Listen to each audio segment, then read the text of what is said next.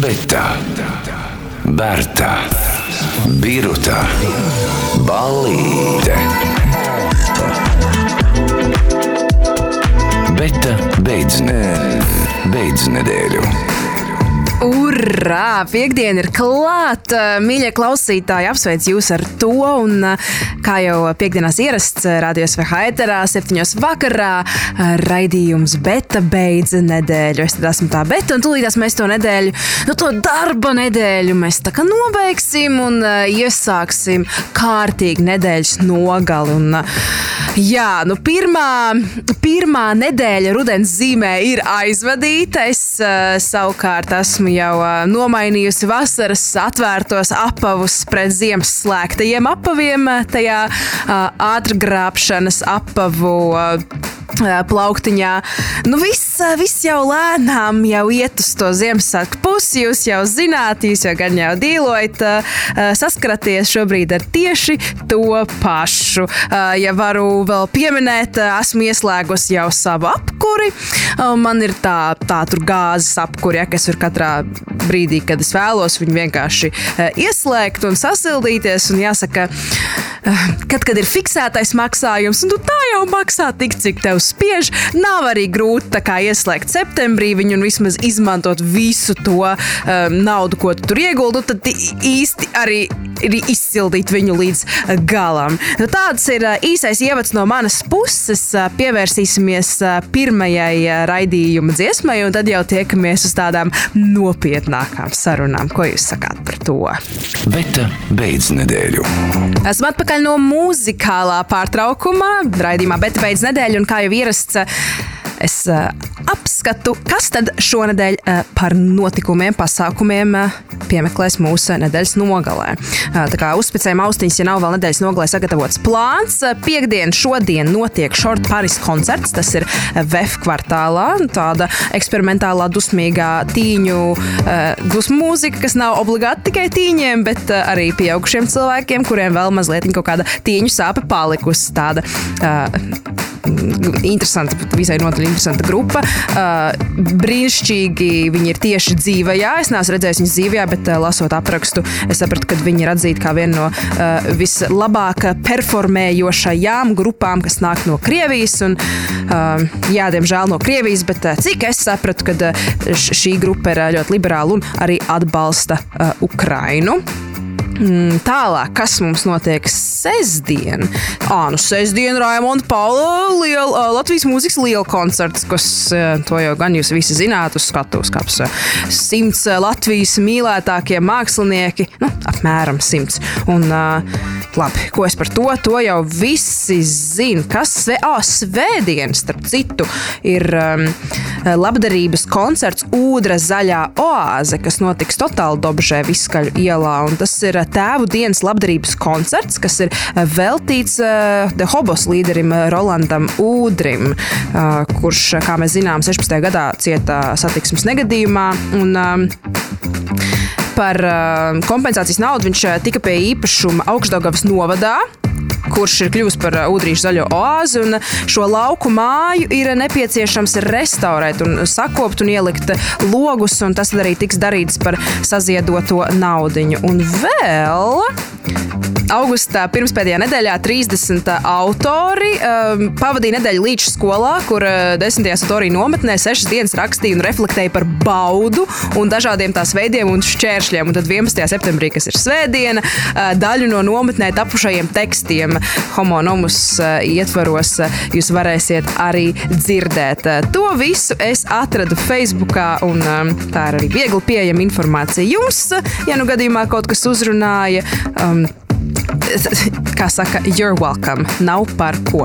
Bet pievērsīsimies mūsu nākamajai muzikālajai daļai ar Jessie Joe Stark dziesmu Fire of Love. Beta, Berta, Biruta, Ballīte. Beta beidz nedēļu. Ja es vēlos jums pastāstīt, ko es esmu sadarījusi nedēļas nogalē vai aizvadītajā nedēļā kopumā, es parasti varu vaļā savu telefona galeriju, un tur es arī skatos. Jo kurš vairs uzticās atmiņai, kad ir telefons, vai ne? Telefons taču visu atcerās mūsu vietā. Vismaz manā vietā. Un šajā nedēļā man nāksies jūs pievilt, jo man ir tikai 3 bildes. Viena ir fotografija ar plovu no mazās terapijas. Jo vienu dienu pusdienu piedāvājumā bija plovs, un es par to biju ļoti priecīga, un es to nofotografēju. Plovs bija diezgan sāļš, bet tie, kas klausās raidījumu Beta beidz nedēļu, uzmanīgi zina to, ka man ļoti garšo sāls, tāpēc es biju pat īpaši priecīga par šo sāļo plovu. Tā ir viena bilde. Otra bilde ir no šīs pašas dienas. Taisni pēc kosmetologa apmeklējuma es esmu iemūžinājusi pašiņa formātā savu svaigi saspaidīto un sarkano seju. Toties ļoti, ļoti tīro. Un tagad jau vispār svaiga kā gurķītis es esmu ar savu seju. Zin kā sākumā viņi tur saspaid, pēc tam jau sadzīstas smukums jau pēc tam parādās nevis tieši pēc apmeklējuma. Dāmas zina tas vairāk kungiem, kas neiet pie kosmetologa šī informācija.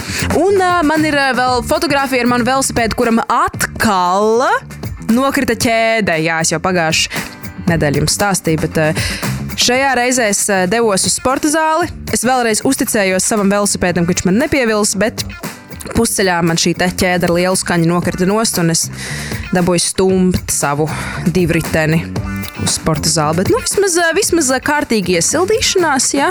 Mazliet dabūju arī pastaigāt savām kājām, jo ar velosipēdu, man liekas, daudz vieglāk braukt nekā staigāt ar kājām.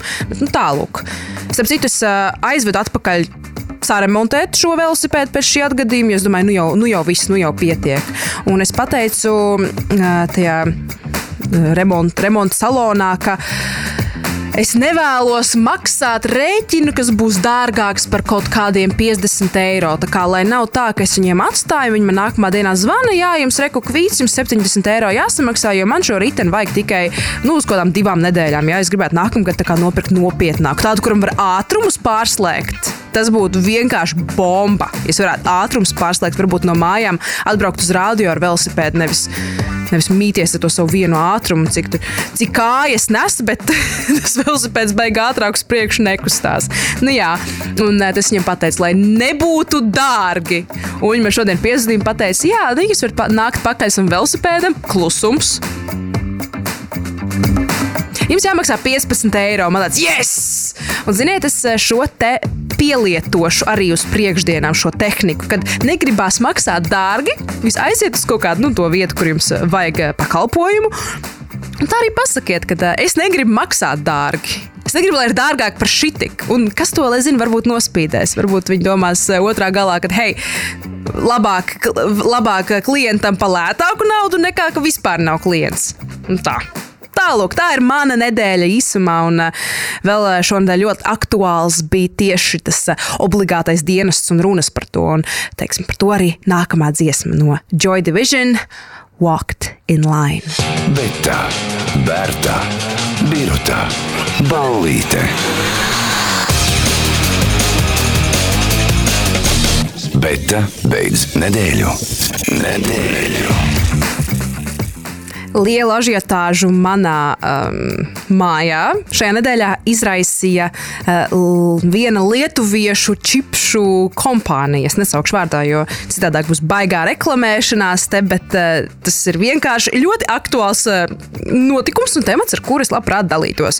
Es biju pamanījusi iepriekš jau, ka šie te čipsi eksperimentē ar dažādām ļoti interesantām garšām. Viņas var arī Latvijas veikalu plauktos ieraudzīt un reizēm ejot garām, tu tiešām apstājies un domā, wow, tas ir čipsos iekšā.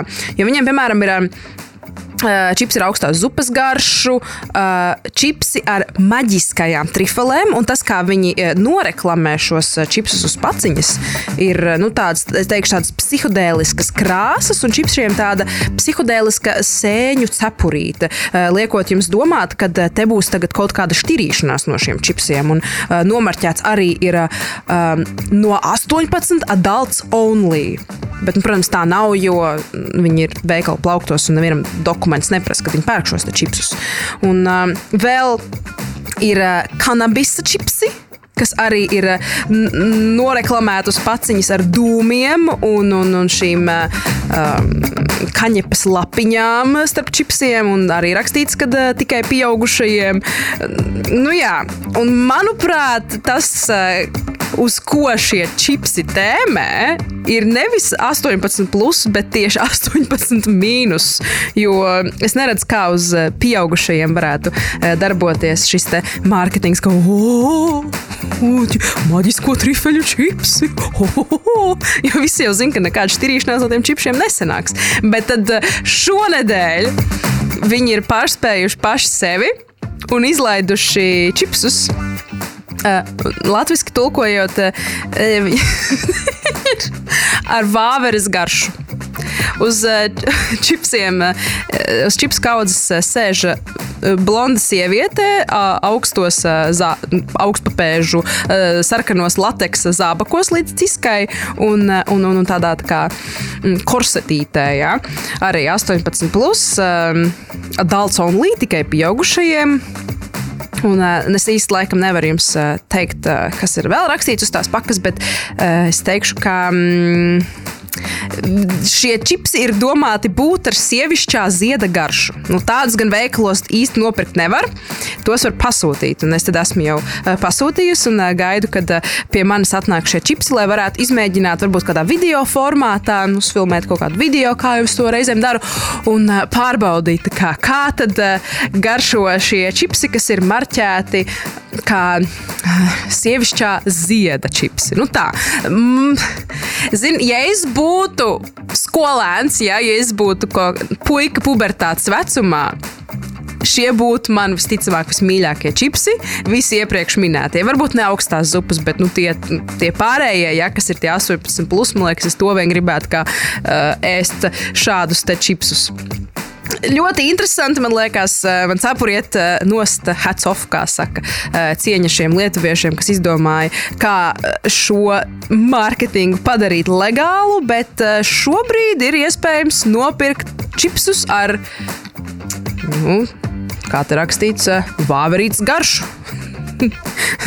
Domājiet paši. Interesanti, jā. Ļoti interesanti, es pateikšu. Pievērsīsimies nākamajai dziesmai un Loyal Posk un vēl tie Pet Shop Boys un Left to My Own Devices. Beta, Berta, Biruta, Ballīte. Beta beidz nedēļu. Ēterā joprojām raidījums Beta beidz nedēļu, un parasti es cenšos kaut kad šī raidījuma ietvaros parunāt mazliet par TikToku, jo TikToks ir diezgan aktuāls manā dzīvē. Viņš dod man ļoti daudz serotonīna un dažādas zināšanas, kuras es nebūtu iepriekš zinājusi, ka vispār eksistē, bet tagad man viņas ir un man jāizdomā, ko ar viņām darīt. Un kā es ātrāk neiedomājos, tie, kas skatās TikTok, viņam liksies, Dievs, cik vēl vēlāk nevarēju par šo parunāt, bet es nezinu, es agrāk neiedomājos uztaisīt šo par tēmu. Es jums atskaņošu skaņas fragmentu no TikToka, un tie, kas zinsiet klusu, varbūt mašīnā ir kāds, kas nezina, es vēlos, lai jūs atminētu, kas ir šī par skaņu.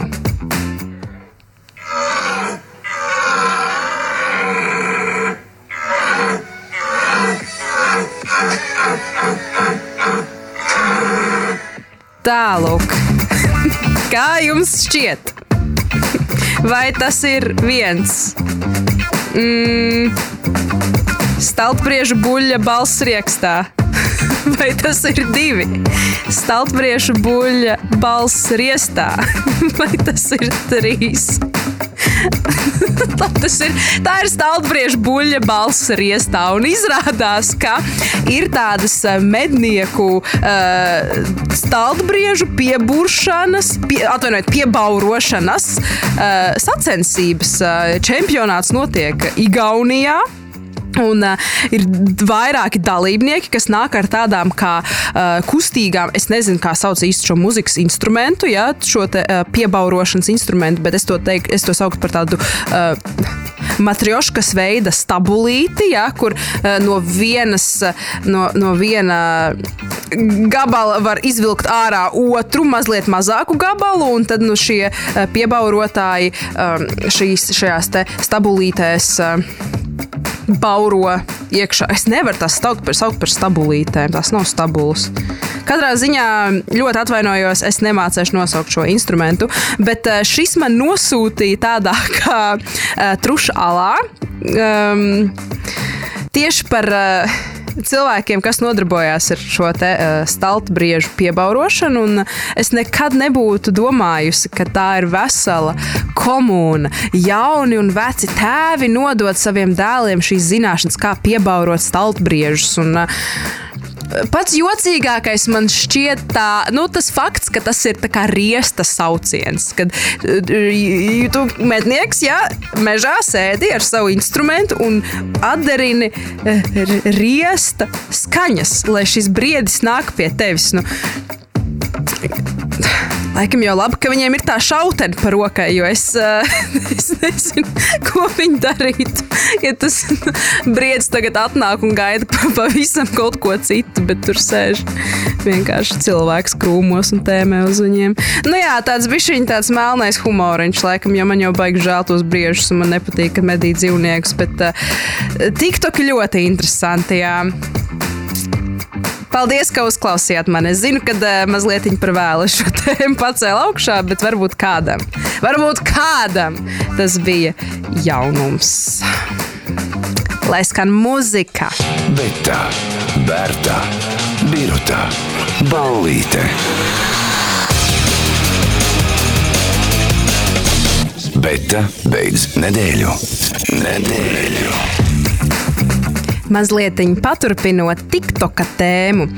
Man parādījās viens TikToks manā laika joslā, kur māte ar dēlu ienāk mājās un tā kā kādu laiku durvis ir vaļā, bet tad dēls aizties durvis, uzreiz aizslēdz, un tieši kā tās durvis tiek aizslēgtas, tur ir tā novērošanas kamera pie durvju zvana, un tur tieši tā kā lēnā gaitā tāds aizdomīgi paskata vīrietis pienāk un tā kā parausta tās durvis. Un es laikam nospiedu patīk, un tāpēc man rādīja dažādus līdzīgus video, un viens no tiem, kas uzlec man uz laika joslas, bija izgriezums no podkāsta, kur divi vīrieši runāja par psiholoģisku pētījumu, kura vardarbīgiem noziedzniekiem rādīja video ar civiliedzīvotājiem un lika viņiem novērtēt no 1 līdz 10, cik ļoti iespējams, ka šīm cilvēkam uzbruktu. Un tas, ko viņi centās izdomāt, ir kam visticamāk šie vardarbīgie noziedznieki gribētu uzbrukt un kādi ir faktori tam. Un, protams, kā faktors, ko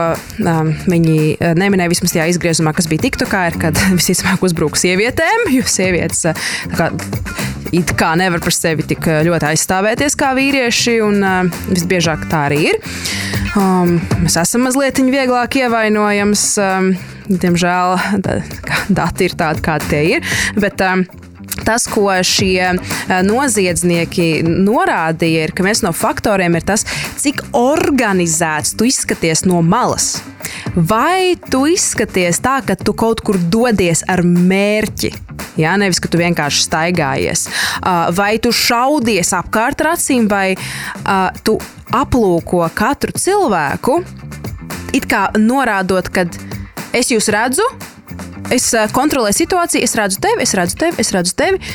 Tā kā kaut kādā ziņā parādot to, ka tu ķer laukumu.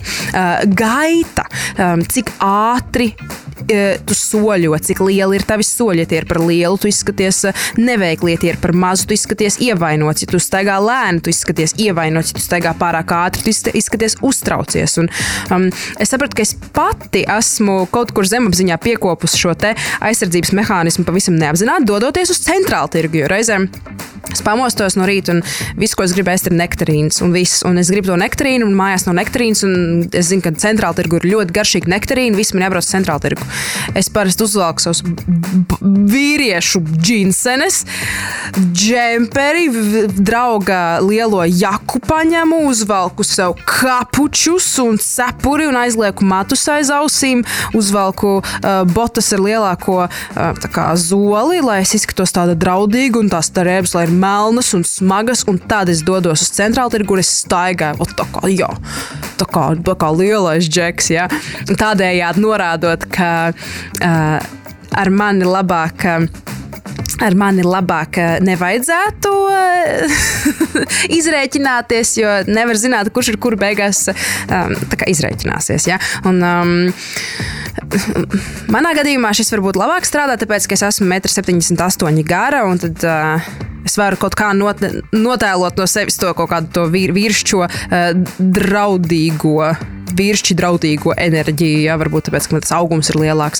Es nezinu, vai īsāka auguma meitenes var šo pašu kārtu izspēlēt, bet es iesaku pamēģināt.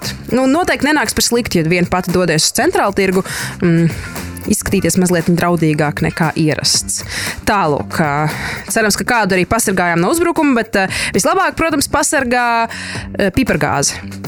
To arī vienmēr var ņemt līdzi savās ikdienas gaitās.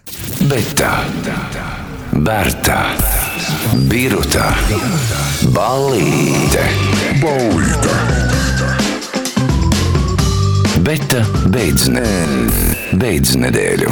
Pagājušajā nedēļā, 1. septembrī, man bija tas gods, tā privilēģija strādāt Radio SVH ēterā kopā ar smieklīgo Edgaru Bāliņu, un pēc tam es viņu aizvedu līdz mājām. Un es, kad klausos muziku, es vienkārši spiežu patīk šajās mūzikas straumēšanas platformās tām dziesmām, kas man patīk. Un tām nav jābūt kaut kādām konkrēta žanra vai mākslinieku dziesmām. Vienkārši es dzirdu dziesmā kaut ko, kas man aizkustina, vai liek manai sirdī pukstēt straujāk, vai maniem gurniem kustēt, nu tad es uzspiežu to sirsniņu, lai pēc tam tas algoritms zina, kas man patīk, un piedāvā man tajā Discovery Weekly nedēļas playlistē tādus interesantus un reizēm arī laikmetīgas mūzikas.